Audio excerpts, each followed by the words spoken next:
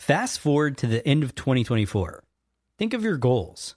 What can you do right now to give yourself the best chance of succeeding? If you want to learn a new language, you absolutely should get Babbel. Be a better you in 2024 with Babbel, the science-backed language learning app that actually works.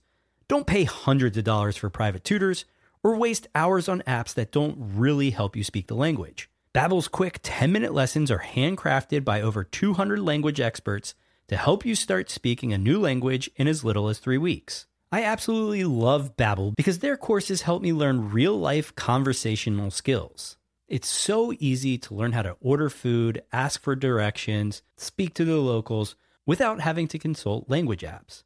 Babbel has over 16 million subscriptions sold. Plus, all of Babbel's 14 award-winning language courses are backed by their 20-day money-back guarantee. Here's a special limited-time offer for our listeners. Right now, get up to 60% off your Babbel subscription, but only for our listeners at babbel.com/SPP. Get up to 60% off at babbel.com/SPP. That's spelled BABBEL.com/SPP. Rules and restrictions may apply. This episode is brought to you by Shopify.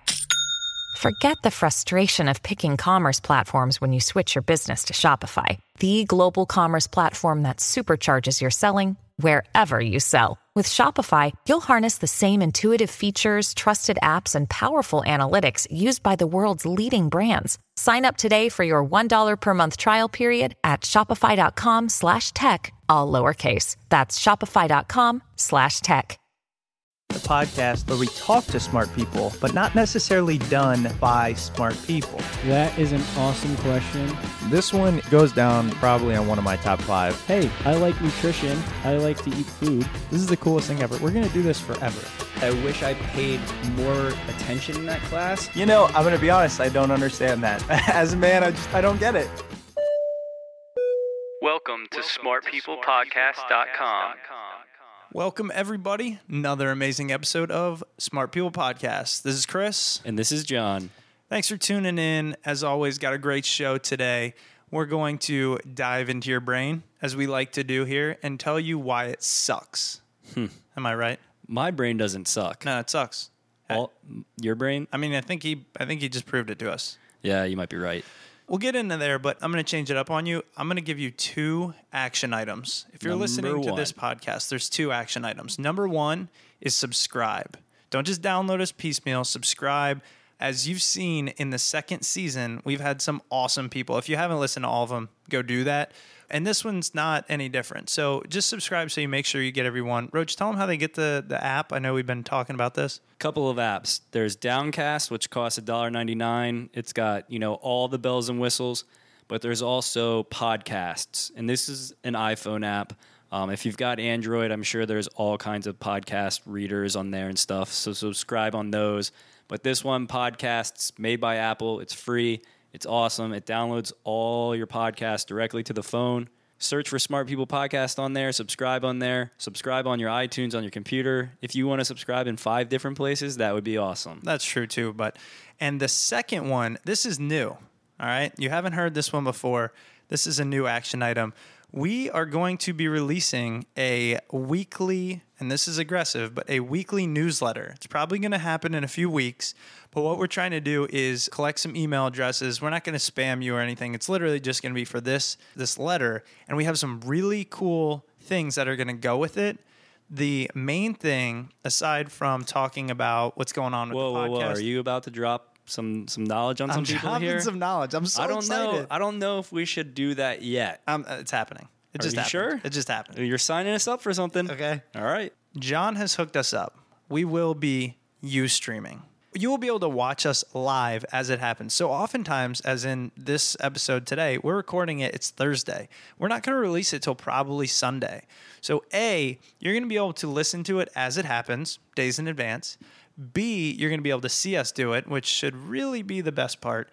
But the real best part is, if you watch it on Ustream with us, you can hear it and then ask questions yourself. So in this newsletter, I'm going to send out some cool stuff, and I'm just going to babble on. And then I'm going to tell you who we're interviewing, when, time, all that. You can watch us and then say, oh my God, I love this dude. I've read every book. Can you please ask him this? And if you're lucky, we'll pick a few from our guests on at that time, and we'll ask that question. Now, before we overpromise and underdeliver here, I do have to... That's happening, dude. I know, but I have to let everybody know that barring technical limitations, this is what we want to do. I'm going to get it figured out. I want the sound quality to be as good as the podcast quality so everybody can listen. If they're listening live, it sounds good and it doesn't sound like we're talking in a bathroom. Still got to figure that out. I took some good steps today, but we should have this up and running in a couple weeks possibly. Yeah, we're going to aim for a few weeks. 2 weeks. But yeah, no, it should be fun. You guys can interact with us. You can ask questions. You'll be able to hear the guests and that kind of stuff. Ask questions on the fly. See the new studio? Yeah, you can see the new studio. You can see how much we do different quirks that both of us have as we're sitting at the microphones. You can laugh at us. Doesn't matter. So make sure, again, that the action item there is go to the website, smartpeoplepodcast.com, okay? smartpeoplepodcast.com.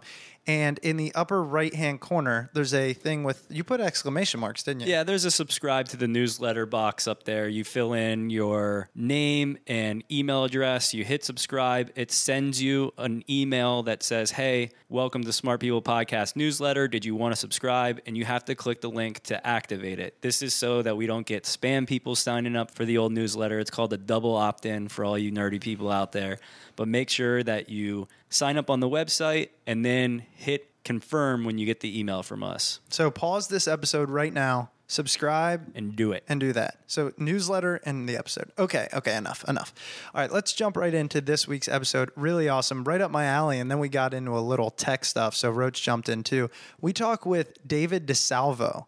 And David is an awesome dude. He's an author, I would say first and foremost. He's got, a background in, he talks about the intersection of science, technology, and culture.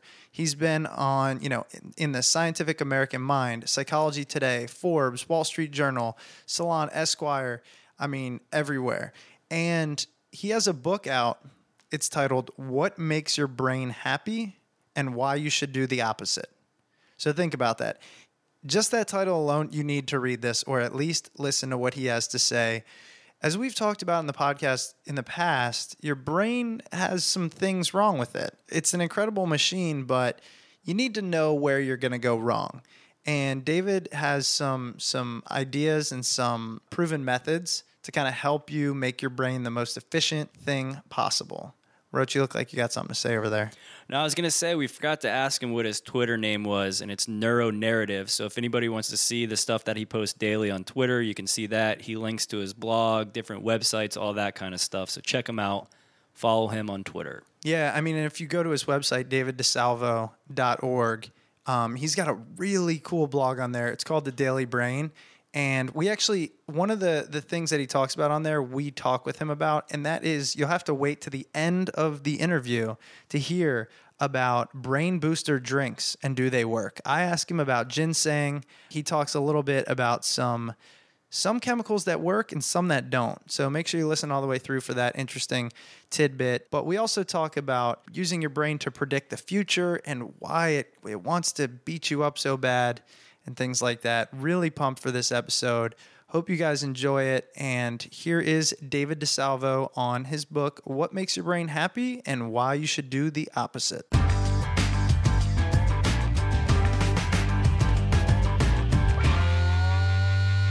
I really am glad that I stumbled upon, your works, your writing, your blog, because everything that you talk about, you seem like just a genuinely curious person who wants to find out why we do what we do and why we are who we are. Is that a pretty good summation?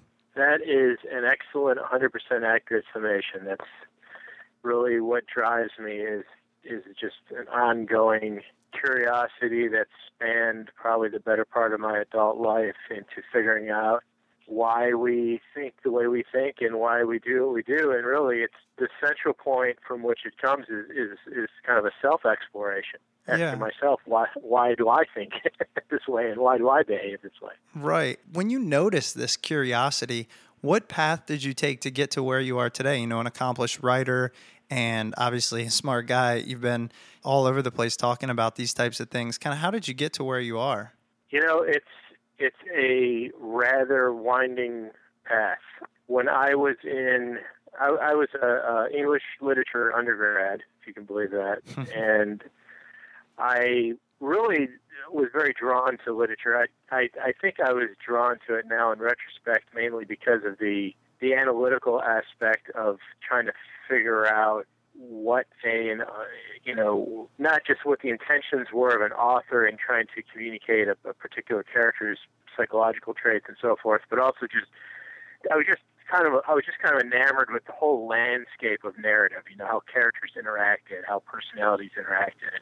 And now that I look back at it years since, I can see how that really dovetailed very closely with an interest in psychology, because what I was really interested in was the psychology of character development. And I always liked writing. I always thought of myself as being, somebody who would one day be a journalist. So I went to graduate school for journalism, and that kind of led me to a couple different sort of ways of looking at writing. At the time, it was right when the mosaic was hitting. It was right when the World Wide Web, the graphical World Wide Web was hitting. It was right in that window of opportunity. So I was kind of just enamored by that, and that kind of started me thinking about, well, what's this going to do to the what's this going to do to media? What's this going to do to communication? And that sort of led me a lot of different directions. And one of them was I became a communications consultant, helping clients, both commercial and federal and local state clients, figure out ways to communicate messages to their target audiences. And a lot of those messages had to do with public health, how to encourage people to encourage better behaviors and discourage worse behaviors and so forth. And so I kind of became this consultant business wonk, if you will. And really for a period of time there, I was not doing the strictly speaking journalism thing. I was kind of taking the route of being a communications consultant. And over time, the path has come back to me really wanting to communicate with bigger audiences about these things I'm really passionate about. And those things include, an array of science topics, an array of sociology and psychology topics, and neuroscience topics. So, long story short, it has always involved communication. It has always involved the need and kind of the passion for, I guess I would call it, public education. And is the kind of the way I've gotten to where I am now, where I'm writing articles and books about this stuff, has over the course of years has been kind of this circumnavigation. But yeah, that's kind of how I wound up where I am. And now it's a place I love being, because now I target the topics that I'm most passionate about, and those are the things I pursue. Are you surprised with how much people communicate now, or was this something that you saw, ticking upward and trending towards that way? I think I saw rudiments of it. I'm sure I did not see where this was going. The breadth of it now is just, so astounding. But back when I started experimenting in I guess what would have been called social media at the time, the World Wide Web was a text-only interface. It was something that basically people used in libraries, and right. Academics used it for research. And even then, I remember back then, I was writing for a couple different college newspapers, and I was writing about this thing that was starting to become more popular, the World Wide Web, and even in its text-only form, I was kind of blown away by it, because it just kind of floored me that you could have access to so much knowledge at your fingertips, because I, like, most people in my age group, grew up in the Dewey Decimal System, where you went into the library and you found your little cards in the little card case, and then you went and found your book. So the whole thing kind of floored me even before it took off into this graphical, phenomenon that it became.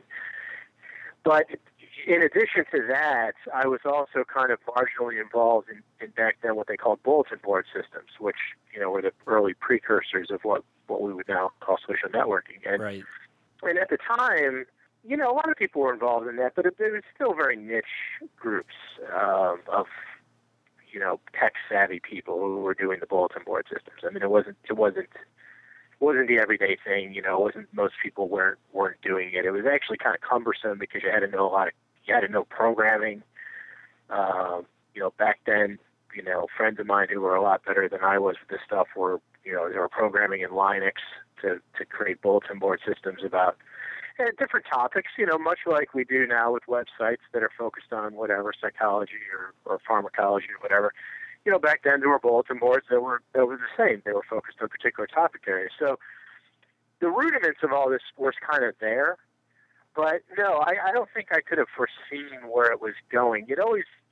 All of that always kind of struck me as having an appeal to very select groups of people that were just particularly drawn to the technology. And I think when the threshold was crossed is when we went from having those kind of enclaves of tech-savvy people, and then that became kind of seeped into this larger audience of people who weren't necessarily tech-savvy but were interested in that. It became a bigger audience, and then the market incentive, kicked in. And as soon as the market incentive kicked in, as soon as, for instance, movie production companies found out that they could use the web to promote films, and as soon as Neiman Marcus and Walmart and whatever figured out that they could use this to sell product, as soon as that happened, everything changed. But it seems to change. I mean, in retrospect now, I know it happened over the course of a number of years. It seems like it happened all at once. But, going back now, thinking back, because 1993 was when Mosaic came online. And when I was sitting in the media room at University of Florida, and I was thinking about this new technology that came online, Mosaic, and I remember there was 12 of us in this program. All of our jaws just dropped. We just couldn't believe what we were watching. And, from that time to now, it doesn't really seem that long. And I guess, relatively speaking, it isn't that long. But, my God, how much has happened? Yeah, it's in that unbelievable. time period. I mean, the world has literally changed. It is kind of astounding. And I want to completely change gears a little bit now and dive into your book, what makes your brain happy and why you should do the opposite. I think that the title alone is fantastic and kind of jumped out to me. There's so many questions I have when I read that title out loud. I don't really even know how to start. But the first thing I will say is, after reading your book, I had this thought. People always say the brain is amazing, it's incredible, it's this tool we can't replicate. And then I start to think, but it's really screwed up. And I'm wondering, have we almost out-evolved our brain? Do we live in an environment that it's no longer any good? I'm laughing not because what you're saying is intrinsically funny, but because you've echoed things that I have said almost word for word to other people. Yeah. It is true. My theory is this.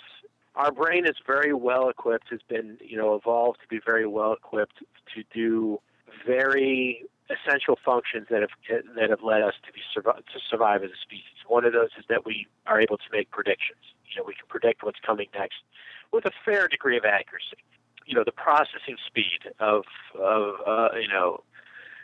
another thing. Memory is another thing. Our ability to both recall events and also to construct future events based on information that we're really recall. We construct the future based on what we recall from the past. So all these things are incredible, but I think you make a very valid point. At the same time, brains in our heads have created a culture that is frankly outpacing our ability to evolve. Yes, And that's a great way of putting it. It's kind of this nature of the beast that I don't think any of us have really got our arms around yet. I mean, we're creating technologies that we can't really keep up with from a natural evolution standpoint. It's not that our brains, our brains are the enormity with which the enormous amount of information with which we can wrangle on a second-by-second basis on any given day is just immense. No one can question that. But you know what? The collective power of our brains coming together, these groups, these whether you call them brain trusts or academic institutes or whatever you want to call them, we're coming up with some stuff that's pretty darn remarkable. I mean, we're getting to the point here where we're creating stuff that's operating very nearly at the speed of thought. And there's going to come a point, I think. Anyway, this is if you could allow me my Kurzweilian singularity hub moment.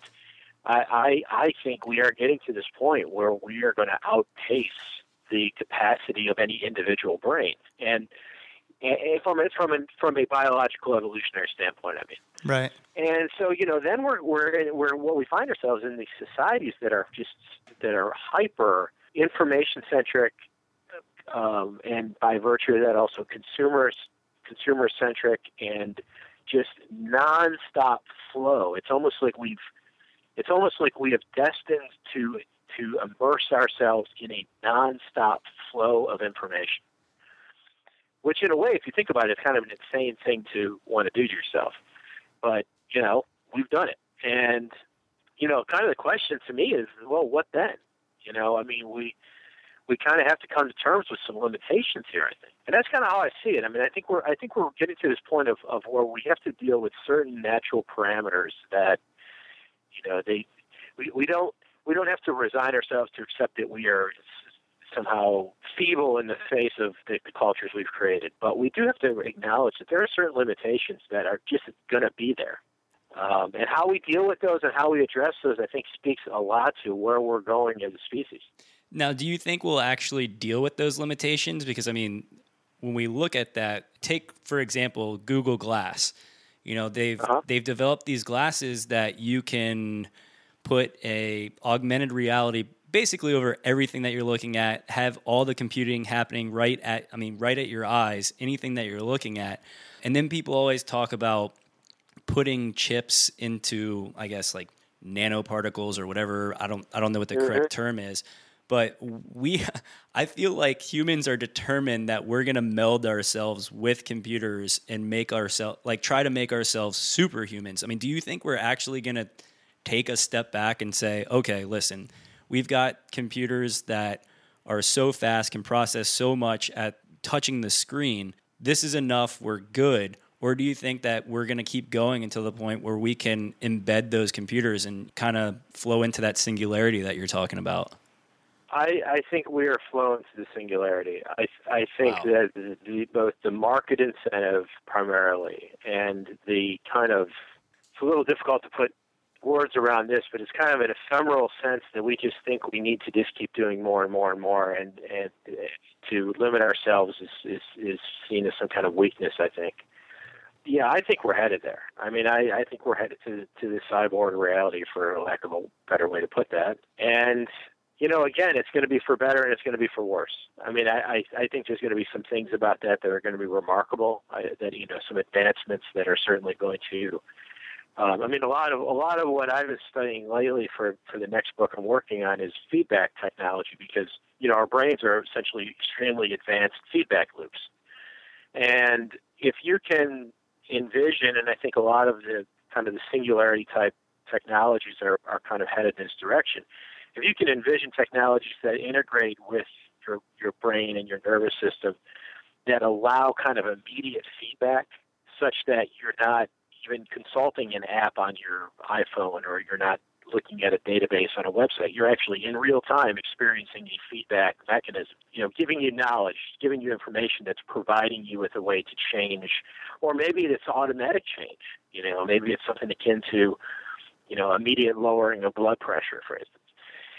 That kind of thing it's hard to argue that that's a negative, because, there's certain, I think, very positive consequences that are going to come from that. But at the same time, we have to acknowledge and just be realistic about the fact that there's going to be a whole lot of other stuff that's going to come along with that. It's going to be very, very, very questionable.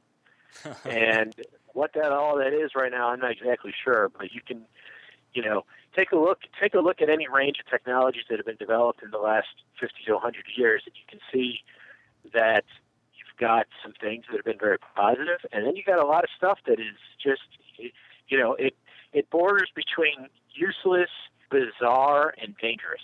And that's going to happen here too. That's the nature of technological development. So I think we're going to have to come to terms with that. That's actually a good point. The machines are going to turn against us. That's the scary part. I guess we started off talking about kind of the imperfections of the brain, and I want to get back to that a little.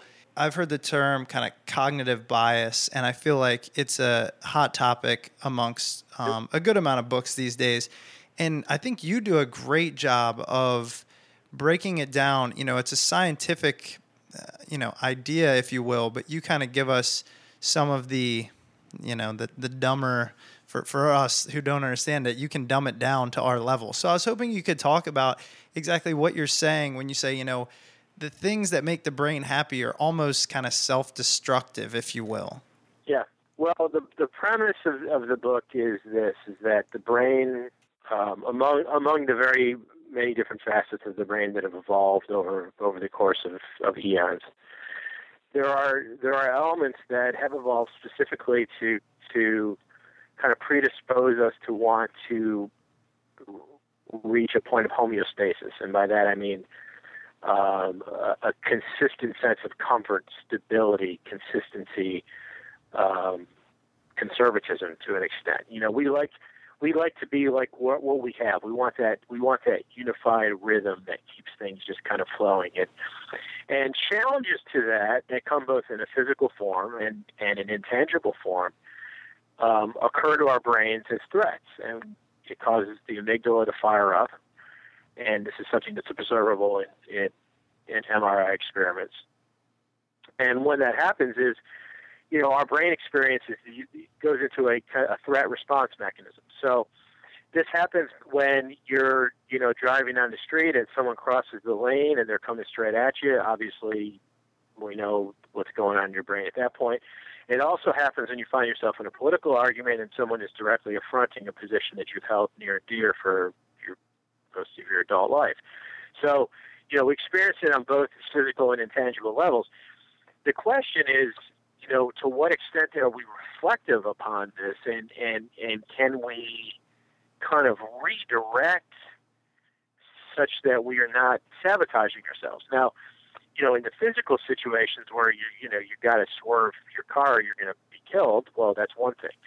But in the other situations where you're in a religious or a political debate, I think that's the point at which you can insert what Mark Lewis, who's one of my favorite authors on neuroscience, who writes a lot about addiction. He says you need to insert a reflection moment, and that's I think where we stumble a lot, because when, for instance, you're being challenged on a point, any of us, our automatic inclination is to fall into something which is very well known now as confirmation bias. We want to look for the information that supports our existing position, and we want to discount information that argues against it.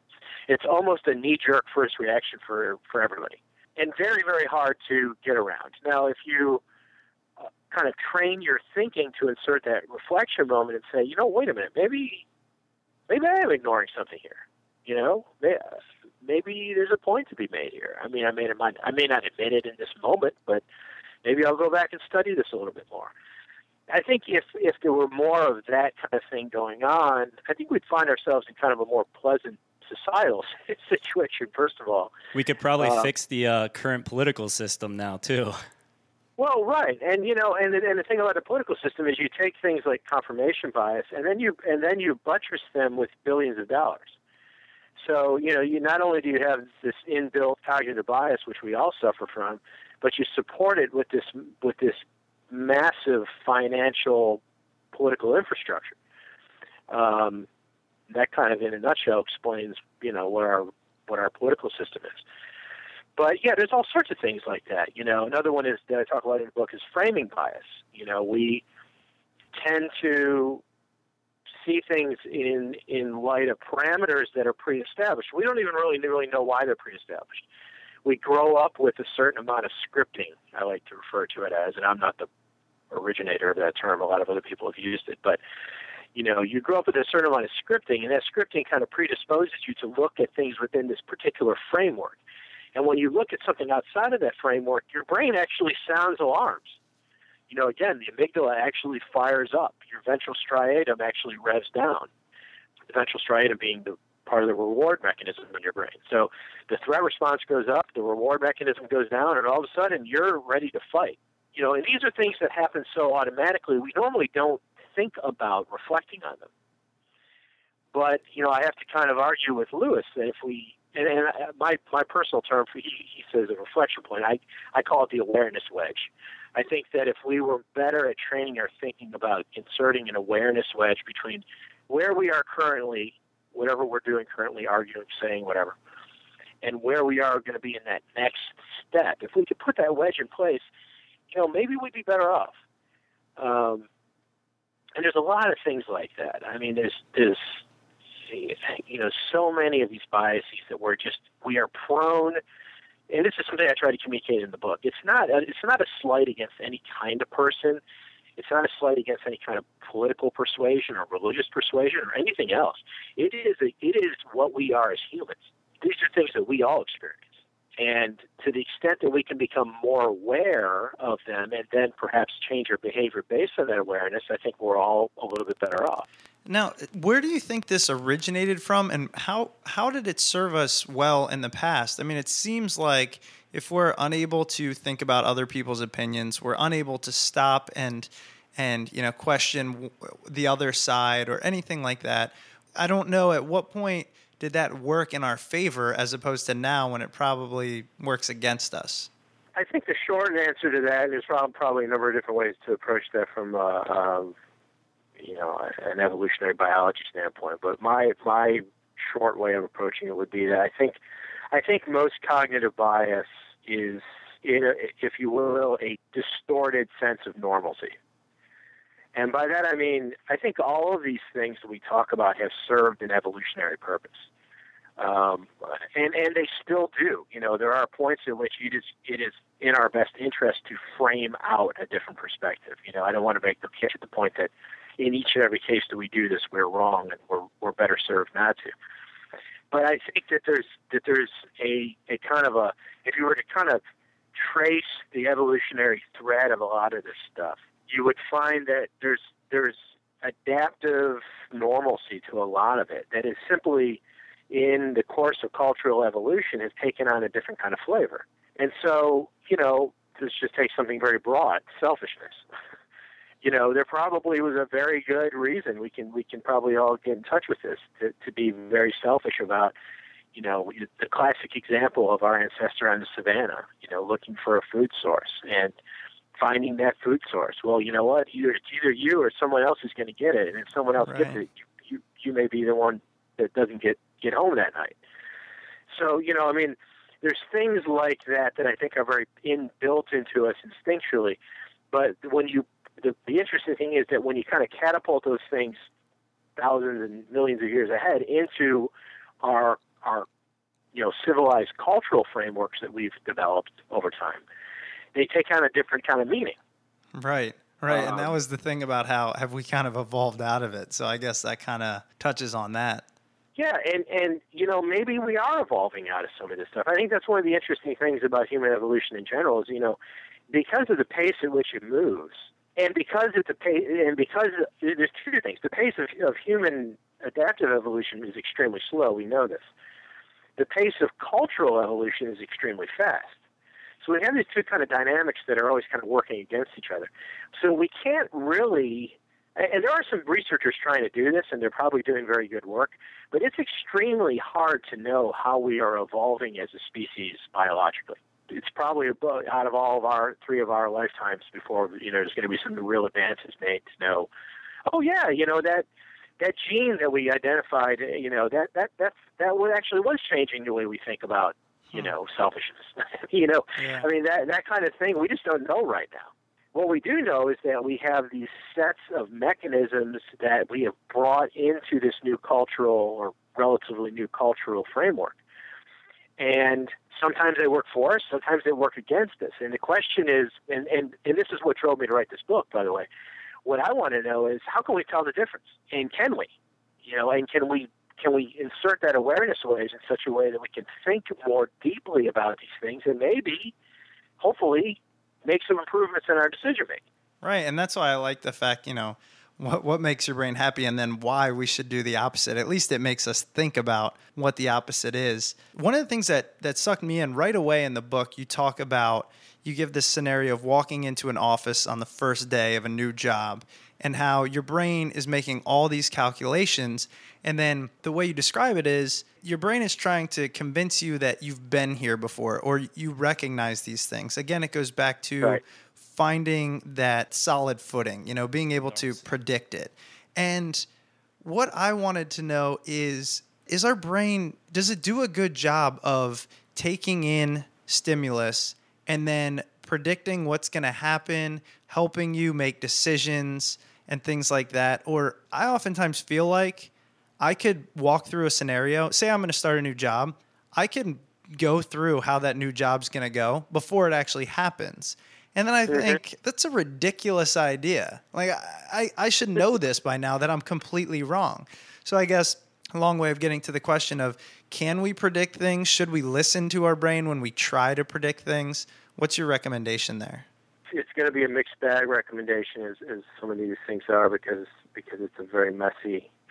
Cognitive science is, of course, by nature a very messy thing. But what I would say is that I think our brains are functionally proficient at making predictions when we have previous experience from which to draw on. So in the case of you walking into the office for the first time, you've been in other offices, you've had other jobs. Your brain is drawing back on those memory points, and it's constructing a new, quite literally, a new neural network that relates to this new situation you're in. That neural network is comprised in part by nodes of information that it's drawing on from past experience. So, but, there's a few caveats there. Now, number one caveat is our memories are very fallible. So, yes, your brain is drawing on that past experience. Is that past experience completely accurate? Probably not. We know there's this well-established phenomenon called confabulation, which is basically that, our brains are not seamless recollections. What they are is they're pieces of information which we reconstruct and we fill in voids, even though we're really not aware we're doing it. So yeah, you get into that new situation. Part of what you have to realize is, yeah, to an extent, your brain is drawing on some very real information that you've experienced in the past and probably will benefit you in the future. But at the same time, you're probably drawing on some stuff that really never happened. You've confabulated in your memory, and that's how reconstructive memory works. So that's one thing. The other thing is we also have to understand that our brains have this enormous capacity for visioning future outcomes. And so, like you're talking about, you start a new job, and it doesn't take long, and I've had the same experience. It doesn't take long. You sit in your new office for a couple hours, and you can pretty much kind of draw it on your mind in a huge, elaborate scenario of what's going to happen to you in the next month at this job. Well, yeah, maybe some of that's true. Maybe some of that will happen, but you also have to recognize the fact that your brain is busy constantly constructing these scenarios. It's doing that as a survival, in part as a survival mode, because the more potential scenarios that it can generate to your brain, this seems, the more possible threats you can offset. And at the same time, the more possible rewards you can capitalize on. See, it's always this threat-reward pendulum that we're going back and forth with. That's such a cool, John and I are just looking at each other. That's such a good, concise, clear way of putting it. Yeah, and I was just going to ask, too, why our brain tends to always think of the negative. I mean, I know for myself, there might be one positive scenario in my mind, but 50 ways that this could just go terribly wrong. Yeah, and I think that's right, and I think that's in part because you're as this kind of very advanced prediction machine that is extremely, for lack of a better word, fickle, because again, we like to be in homeostasis. We like to have the holy trinity of stability, certainty, and consistency, and that's just how we're wired. Even the most risk-taking of us, because some people say, "Oh, I'm not like that. I'll climb any mountain. I'll jump out of any airplane." Well, that might be true, but if I looked at your brain under a microscope, I'm going to pretty much tell you that these basic principles apply to you too. Now, maybe you have more of a risk-taking personality. That's fine, but as a matter of evolution, your brain pretty much wants to be stable. And so because it does, when you're thinking through these scenarios, it's pretty predictable that you're going to think about the things that are going to cause you the most harm, potentially. And those are the things you're trying to head off, And then, it's funny because there's this kind of this, I don't know if there's a term if there's a term for this, so much you create one. But we almost feel bad when we're having these kind of, we're thinking through the potential pitfalls, and then we let slip through like a really cool reward possibility. Yes. Yeah. And then we're like, oh crap, we can't think about that. What about all this other stuff that could go wrong? Right. We get to dwell on the reward, we're going to get screwed. So it's a funny thing that we do, and we all do this. But yeah. Now, is there something the brain does that almost treats a negative thing as a reward? Because a lot of people, when they have those bad things happen, they're like, oh, I knew this was going to happen. And it almost sets off like some sort of sick happiness in them where they're actually happy that the bad thing happened because that's what they thought was going to happen. That's a great point. And you know what? There's a whole field devoted to that, cognitive science devoted to that very thing. And what really does happen, it's a very real phenomenon, is if you train your thinking enough to dwell on the threat possibilities, you are actually creating a reward scenario that is dopamine driven. Dopamine being what we typically refer to as the reward chemical in your brain. It's what drives you towards things. And yes, if you train yourself to focus on any number of bevy of horrible possibilities, and then one of them comes true, what's really going on is your brain's getting a jolt of dopamine because you are being rewarded for being correct. That's disgusting. Yeah. That's disgusting. It's true, though, and it goes both ways, and this is the reason why we have to be careful about how we characterize the brain and why it's not an absolute or black and white thing. It's a very messy. If anything I've learned writing this stuff is, man, this is messy stuff.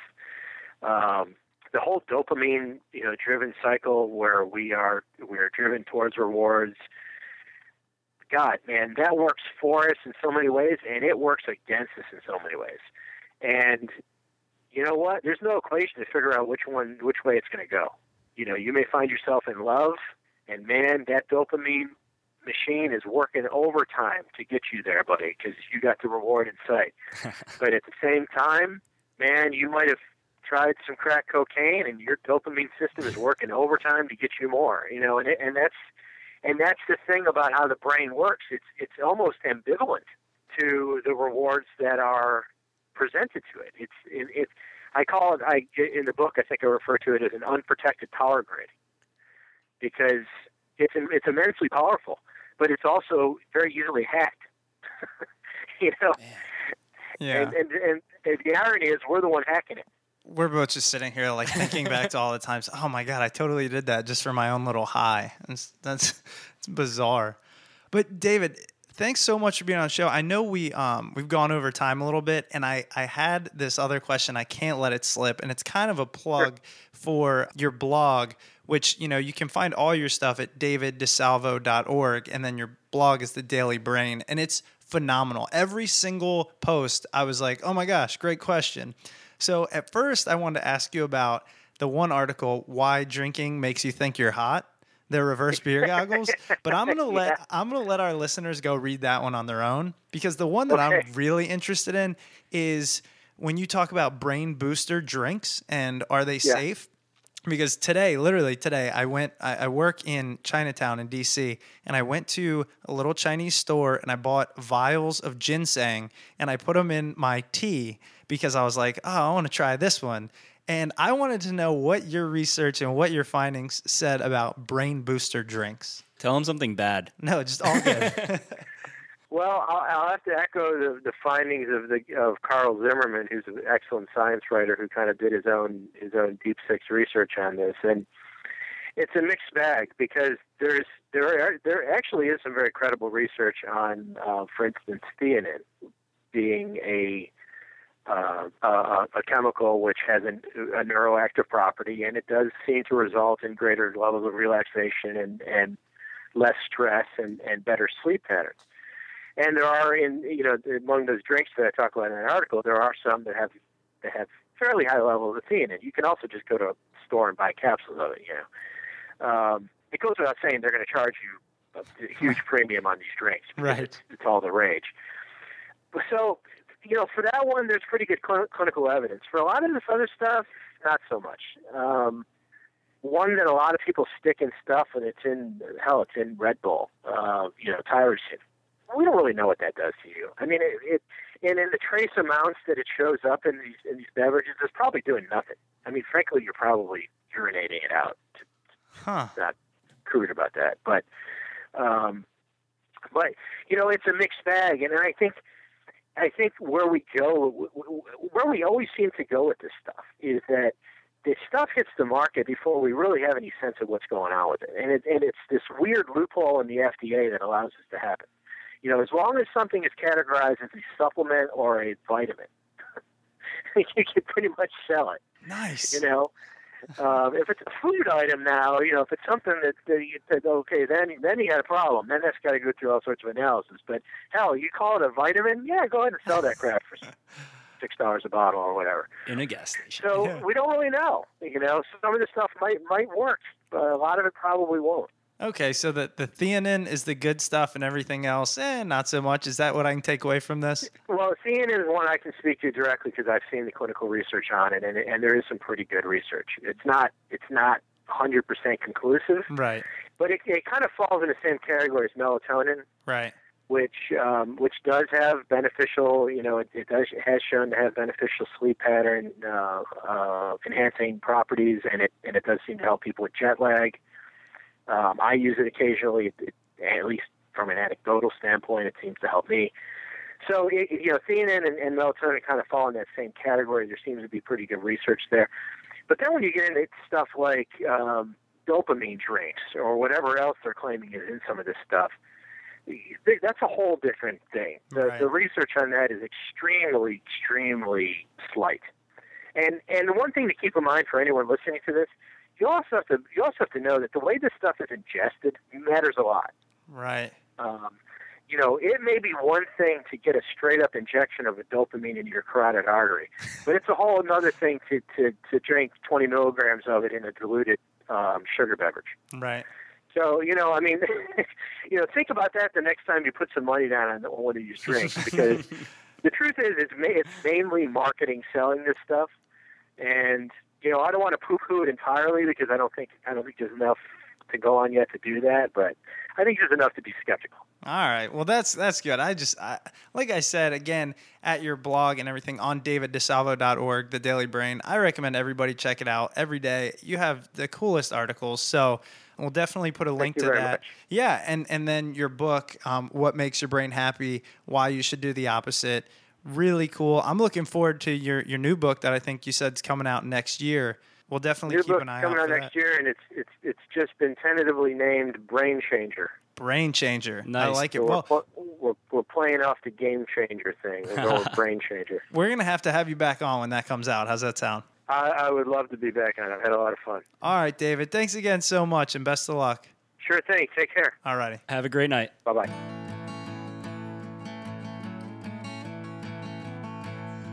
Welcome back. Hope you guys enjoyed that interview with David DiSalvo. We're going to keep this quick since we've already had you on here for a long time. But as Chris mentioned earlier, two action items. Tell them. Subscribe on iTunes. Subscribe within podcasts, Downcast, whatever Android app you have, whatever it may be. And the second, sign up for our newsletter on smartpeoplepodcast.com. It's in the upper right. Put your input in there. Send it off. A lot of cool stuff. A lot of cool stuff's going to be coming out in the newsletter. It's just going to be a way to get the community up and running. So, like I said, you won't get anything in the inbox aside from the confirm link for a couple weeks.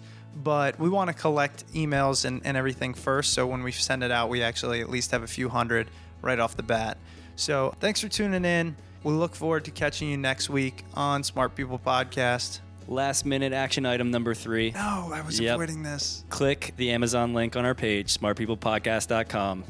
That's a shameless plug. Shameless plug. Had to do it. See you guys next week. Later.